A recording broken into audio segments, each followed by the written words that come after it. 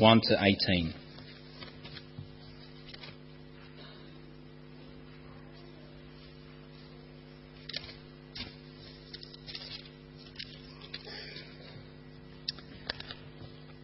Chapter 1, verse 1. In the beginning was the Word, and the Word was with God, and the Word was God. He was with God in the beginning. Through him all things were made. Without him nothing was made that has been made. In him was life, and that life was the light of men. The light shines in the darkness, but the darkness has not understood it. There came a man who was sent from God. His name was John. He came as a witness to testify concerning that light, so that through him all men might believe.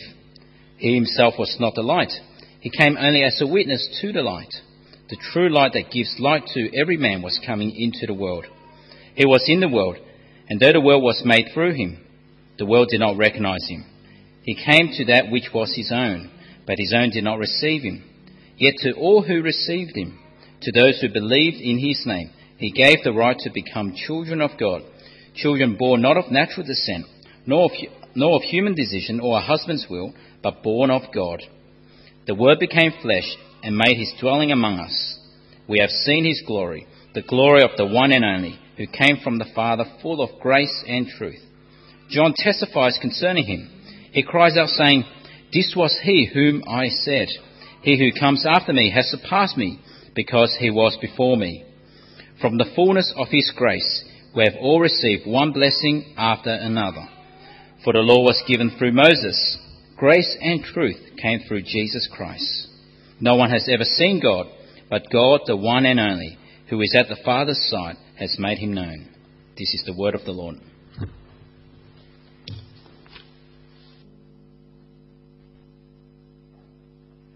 Friends, why don't you do the thing we often do at this point and turn around and say a quick hello to one another and a quick hello, how are you? See if you can discover Martin Paluca perhaps in our midst. Quick hello amongst you now.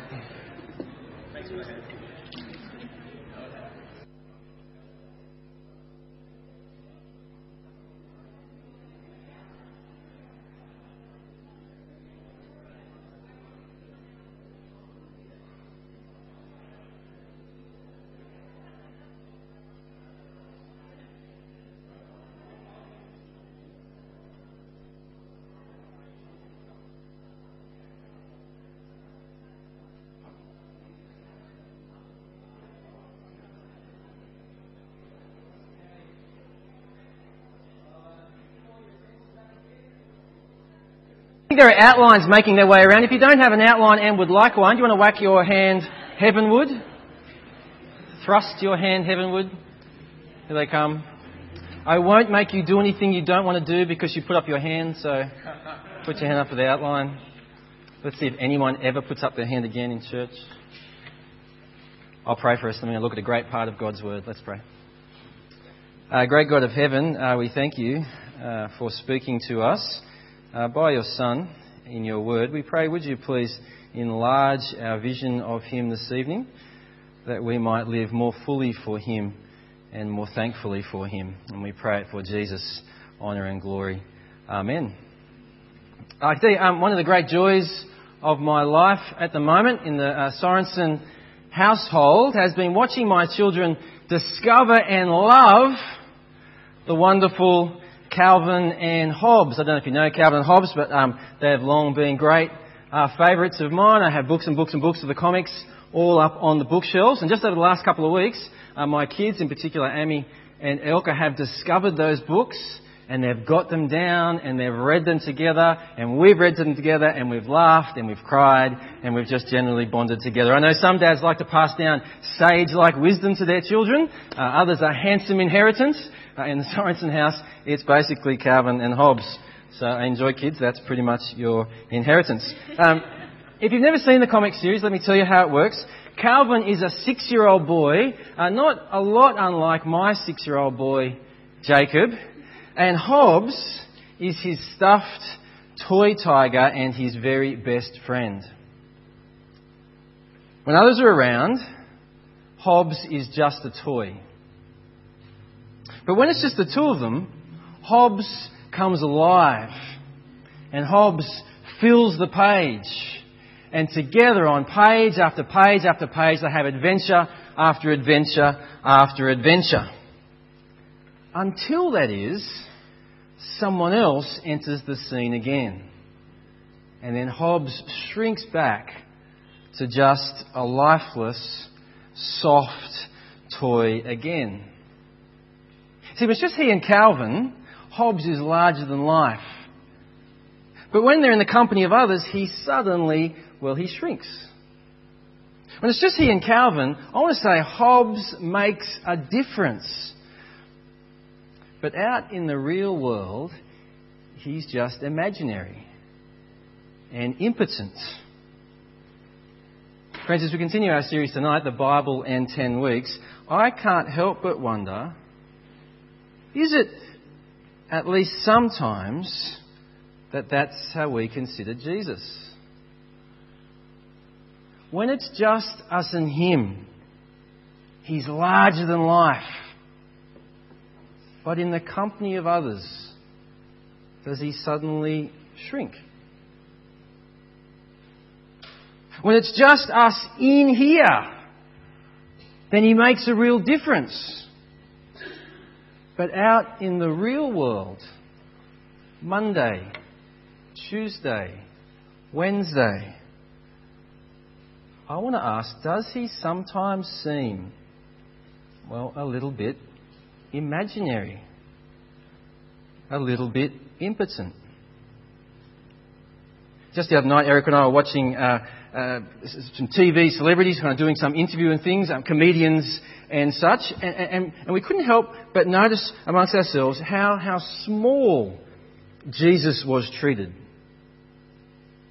And we couldn't help but wonder together, what would we say, what would we do if the mic was passed to us when we were in that company? Over the last week or two, Eric and I have spent time with our extended family, our non-Christian extended family, and we couldn't help but notice, how lifeless Jesus seemed. How distant from present reality, how ineffective, how irrelevant. See, as we start our sermon tonight, I want to ask, is that your world too? Are you like me? Are there times in your world where Jesus seems small?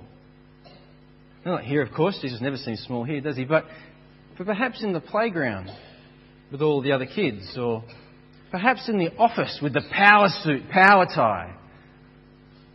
Perhaps at uni, there in the tutorial.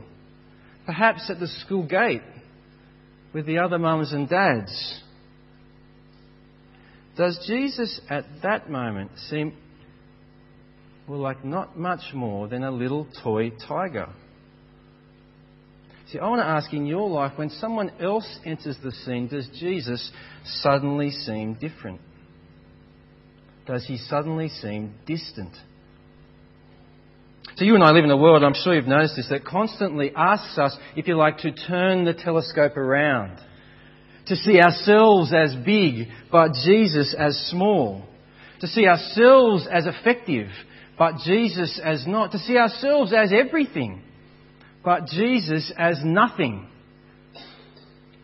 And it seems to me, at least I've noticed in my life, I wonder if it's in yours too, that the great danger is that as we rightly engage in and with that world, that we begin to buy the lie and see Jesus as a toy. Well, into that world tonight, God speaks. And if you like, He turns the telescope back the right way again. He reminds us, and perhaps for some of us, He shows us for the very first time that Jesus, it says in your outlines, is none other than God Himself come to earth as one of us to take us home and to make God known. He reminds us that Jesus is in Himself the kingdom of God. Pick it up, John chapter 1 verse 1. If you're not trying to have a Bible open while it's on the screen type of person, I'd love you to grab a Bible now. John 1 verse 1. It says this: in the beginning was the Word, and the Word was with God, and the Word was God. He was with God in the beginning. Through Him all things were made. And without him, nothing was made that has been made. In him was life. And that life was the light of all mankind. That light shines in the darkness, and the darkness has not overcome it. John opens his letter up by trying to blow our minds, I think, with the magnitude of Jesus. Calling him the Word, for reasons we'll see in just a moment, he kind of tears up the stuffed tiger view of Jesus. And he replaces it, you see in the verses, with the always existing, everything creating, life-giving, light-shining, one and only God. He reminds us there, verse 1, that Jesus existed before he was Jesus. That Jesus existed before the first Christmas. When I was at Wollongong Uni, doing some uni ministry stuff there, I remember a student saying once that at the first Christmas, Jesus was created. I met another student at Deakin just last week, one of our most solid, who said something very similar. And I want to say, on one hand, I don't think you can blame him. That's what the Christmas card nativities would have us believe. Little baby Jesus, meek and mild. Helpless, impotent little child. But what does John say? You see it there? The friend, the companion, the witness of Jesus. He says, no, not true. Not created. Jesus is creator. Without him, John says, there would literally be nothing. Because of him, John says, there is everything. My boy Jacob, Calvinesque Jacob, has this standard response at the moment when I'm trying in vain to discipline him, where he basically comes back to me with something like, why do you get to boss me around and I don't get to boss you around? To which I reply something like, well, basically, mate, it's because I made you. Now go and have your bath. But of course, if that has any legs at all between me and my boy Jake, how much more between Jesus and every one of us? He made you, John says. The only reason you have life is because of him, John says. And indeed, the only reason you know God is because of him, John says. Do you think that's what's going on there with that image of light there? See it verse 4 and verse 5, the light that shines into the darkness? I take it that's the light that Jesus brings, the light of the knowledge of God, the light that Jesus brings, or perhaps better, the light that Jesus brought. And when? When he came to us. I don't know if you notice, but so often we're presented these documentaries or the stories in the paper, especially around Christmas and Easter, with titles like The Search for God or The Quest for the Divine. As though God is a riddle that we need to work out. Or God is aloof and he wants to stay hidden. As though the direction of movement, if there's going to be any movement, will have to be from us toward God. But again, what does John say? He says, no. You have it all backwards. You have it completely flipped around. No one ever works out God. Just like no one ever works to God. Our knowledge of him, just like our friendship with him, comes from God to us through Jesus. You see, in sort of underlined there in the work of John the Baptist, see there from verse 6, and then it was back in our reading in Luke as well, if you remember it. John was the last in this long line of Old Testament prophets who pointed to what God himself would do, to the initiative he would take. We heard something of it in Zechariah's song, first few verses of it here. Praise be to the Lord, to the God of Israel, because he has come to his people and redeemed them. He has raised up a horn of salvation for us in the house of his servant David, as he said through his holy prophets of long ago. John's point, we didn't. He did. How? How did he do it? Well, he did it in a way that no one, absolutely no one, would have guessed.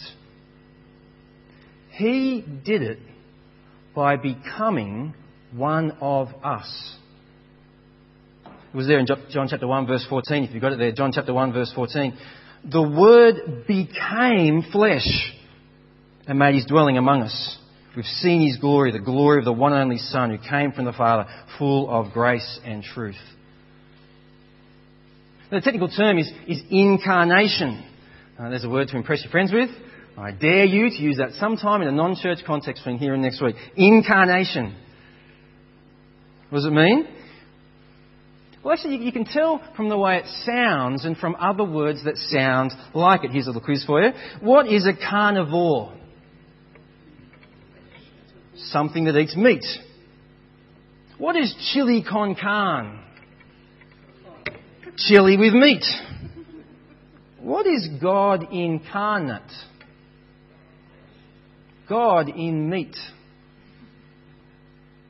God in the flesh. Born as a baby into a manger, out of a womb, just as we were. Christian theologian J.I. Packer puts it this way as he reflects on the incarnation of Jesus. The really staggering Christian claim, the really big one, bigger than all the rest, is that Jesus of Nazareth was God made man. He goes on. The divine Son became a Jew. The Almighty appeared on earth as a helpless baby, unable to do more than lie, stare, wriggle, make noises, needing to be fed and changed and taught to talk like any other child. And there was no illusion or deception in this. The babyhood of the Son of God was a reality. The more you think about it, the more staggering it gets. Nothing in fiction is as fantastic as the truth of the incarnation. It is, as the title for this talk is that John gave, it is history's wonder. God became human. But then again, perhaps we say no. Again, perhaps probably not here, but out there, perhaps we say no. That couldn't happen. It couldn't be. God couldn't become also human. The question, of course, is why? Or more particularly, why not? Why could not the God who made all this, the God who made every single one of us, not also make himself, while still fully God, fully human? Sure, we say. Sure, Pete, I'll follow you on there. But it wouldn't happen. It wouldn't be. God wouldn't become also human. I mean, who in his right mind would ever choose to add petty, dirty humanity to perfect, holy divinity? Who in his right mind would, if you like, demote himself to become one of his creatures? It'd be something like us demoting ourselves by choice to be an ant or a slug or something else Jacob usually steps on. Of course, that's exactly the point, isn't it? Who would? Who would? Except this God. This God, verse 14, did you see it? Full of grace and truth. This God who John and his companions saw and touched and testified is God become man. Jesus is God himself come to earth as one of us to take us home and to make God known. Go back to verse 10. Verse 10. He was in the world. And though the world was made through him, the world did not recognise him. Which doesn't mean, by the way, oh my gosh, Jesus, hardly knows you there. There with the flesh on. No, it means intentionally, deliberately, the world refused to recognise him. And it gets even worse. He came to that which was his own. To Israel, to the Jews, his chosen people. But even his own did not receive him yet. to all who did receive him, to those who believed in his name, who surrendered to him, who said, I'll live for you, he gave them the right to become children of God. Children born not of natural descent, nor of human decision or a husband's will, but born of God. I read this great story this week from the Sydney fires of more than 15 years ago. I remember them. Not many of you, I suspect, will. It's a story of a small boy after the fires who was walking through the charred remains of the family house with his parents alongside him, and a reporter comes up and has a question for the boy, puts the camera in the boy's face, and I assume, trying to engender the tears that make such great television viewing, asks the boy this question. What will you do now, little boy, now that you don't have a home? And the boy looked up at the reporter and he slipped his hand inside his father's and he said, No, mister, you've got it all wrong. I may not have a house, but I'll always have a home. And do you see, that's what Jesus has come to give us. To return our hand into the Father's. To give us new birth into his family. See, far from irrelevant or ineffective, Jesus has come to change everything and everyone. Jesus has come to do what no one else could do. Not Buddha, not Muhammad, not Krishna, not even ourselves. Jesus has come to take us home to the Father, to take us back to where life was meant to be lived. And Jesus has come to make God known. Do you see it there, chapter 1, verse 18? No one has ever seen God, but God, the one and only, who's at the Father's side, he has made him known. See, that's why he's called the Word back in verse 1. Did you see it? It's because by him, God has spoken to us. By him, God has made himself known as sharply, as clearly, and as loudly as he could. It's just like the old hymn sings. God has spoken by Christ Jesus, Christ the everlasting Son, brightness of the Father's glory, with the Father ever one. Spoken by the Word incarnate, God of God before time began, light of light to earth descending, man revealing God to man. Extra points if you really wanted to hum that, but you didn't. Friends, if you want to know God better, deeper, more, if you want our friends to know God, for his sake, for their sake, there is, of course, literally only one place to go, and that's to Jesus. And not to Jesus as we would like him to be, and not to Jesus even as we imagine him to be. You know, when I like to think of God, when I like to think of Jesus, I like to think of, tells us nothing except what you like to think of.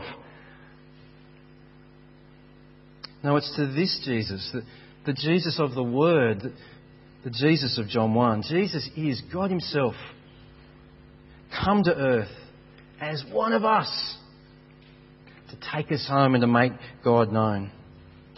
You see, therefore, Jesus actually is the kingdom of God. Since the beginning of this series, we've been tracing the kingdom of God throughout the Bible. For each era of Bible history, we've been asking, who is God's people? Where is God's place? How does God rule? From that pattern of creation to where it all kind of perished at the fall, to the promises made to Abraham and the partial fulfillment through Israel's history, to what Owen showed us last week and the disaster of the exile and the hope of the promise. Who is God's people? Where is God's place? How does God rule? See, again this week we ask the question, and this week we see that really incredibly, absolutely amazingly, the answer is just Jesus. At least at this point in the Bible timeline. Jesus is God's people. Jesus is God's place. Jesus is God's rule. After all, consider God's people. When Jesus came as a man, what did he do? Well, he did in his place what Adam should have done, didn't he? And he did in their place what Israel should have done, didn't he? As New Testament writer after writer tells us again and again, he is the new Adam, what Adam should have been. He is the new Israel, what Israel should have been. He succeeds where they failed, and thank God, he succeeds where we failed. Jesus is, in himself, God's people, God's perfect people. And so too with God's place. Question for you. What was it that stood right at the centre of God's place? What was it that made God's place God's place? That marked it particularly out as separate and special and sacred? It was God, wasn't it? It was God's presence with his people. First there in the garden. And then in the tabernacle, the tent, the kind of portable temple. And then in the temple itself. And then in the promise of the prophets for a new temple. God dwelling with his people. That's what makes God's place God's place. And what do we find in Jesus? In John chapter 1 verse 14. The Word became flesh and made his dwelling among us. Or more literally, I don't know if the footnote, if you have a footnote or not that says it. The Word became flesh and tabernacled among us. See, Jesus himself is where God dwells with his people. Jesus is where we can enter into God's presence. We'll see some more about that in the next couple of weeks. And it's again the same with God's rule. So as you trace along that table, can you see it? Is it printed hardly enough? Anyway, just pretend you can if you can't. As you trace along the table, what do you see? First, God rules by his word. Who is Jesus? Jesus is the Word. God rules by his King. Who is Jesus? Jesus is the King. God promises to bless all nations. What does Jesus do? He brings God's blessings to the earth. It is by the Lord Jesus that God rules. People, place, rule. Now, all this will need to be filled out in the next couple of weeks. There is yet more of the story to tell. But for now, can you see? All of God's promises, absolutely all of God's promises are fulfilled in Jesus. All of Israel's history was heading relentlessly toward Jesus. If you like some great hourglass that focuses and focuses and focuses on Jesus.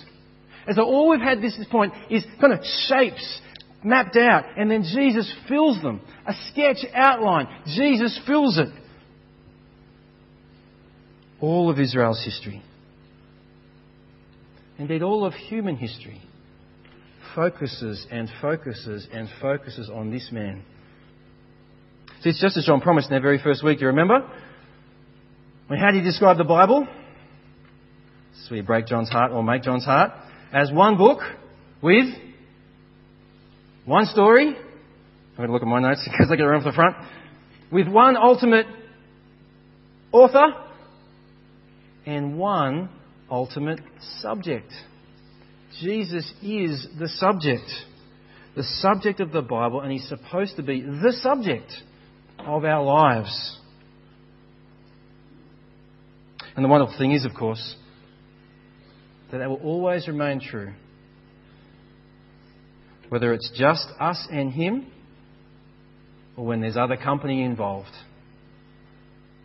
When there's just us in here, or tomorrow morning when we go back out there. See, despite how small our world would make Jesus seem, despite how weak our world will make Jesus seem, despite how lifeless and distant our world will make Jesus seem, the Jesus of reality is no stuffed toy tiger lying limp in the corner. We don't need to be embarrassed of Jesus like he's some imaginary friend. that only comes alive when it's just us and Him. He really, really is God Himself come to earth as one of us to take us home and to make God known. Jesus is in Himself the kingdom of God. The next couple of weeks we're going to keep hearing about how He draws us into Himself and His kingdom. For now, let's pray. Let's pray.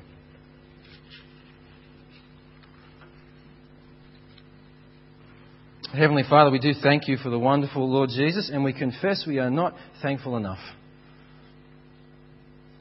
And Father, we thank You that there is no good reason to lose confidence in the Lord Jesus. There is no good reason to think differently of Him when we are in here and we are out there. When we are alone with our Bibles, or we're in the normal part of our day at school, at work, at uni, with the others in our community. We pray, Lord Jesus, would You keep opening our eyes by Your Spirit through Your Word to see Jesus as He really is. The enormous, life-giving, eternal Jesus. Please, Father, would You make this the Jesus that we know? Would You make this the Jesus we love? It's in Jesus' name we pray. Amen.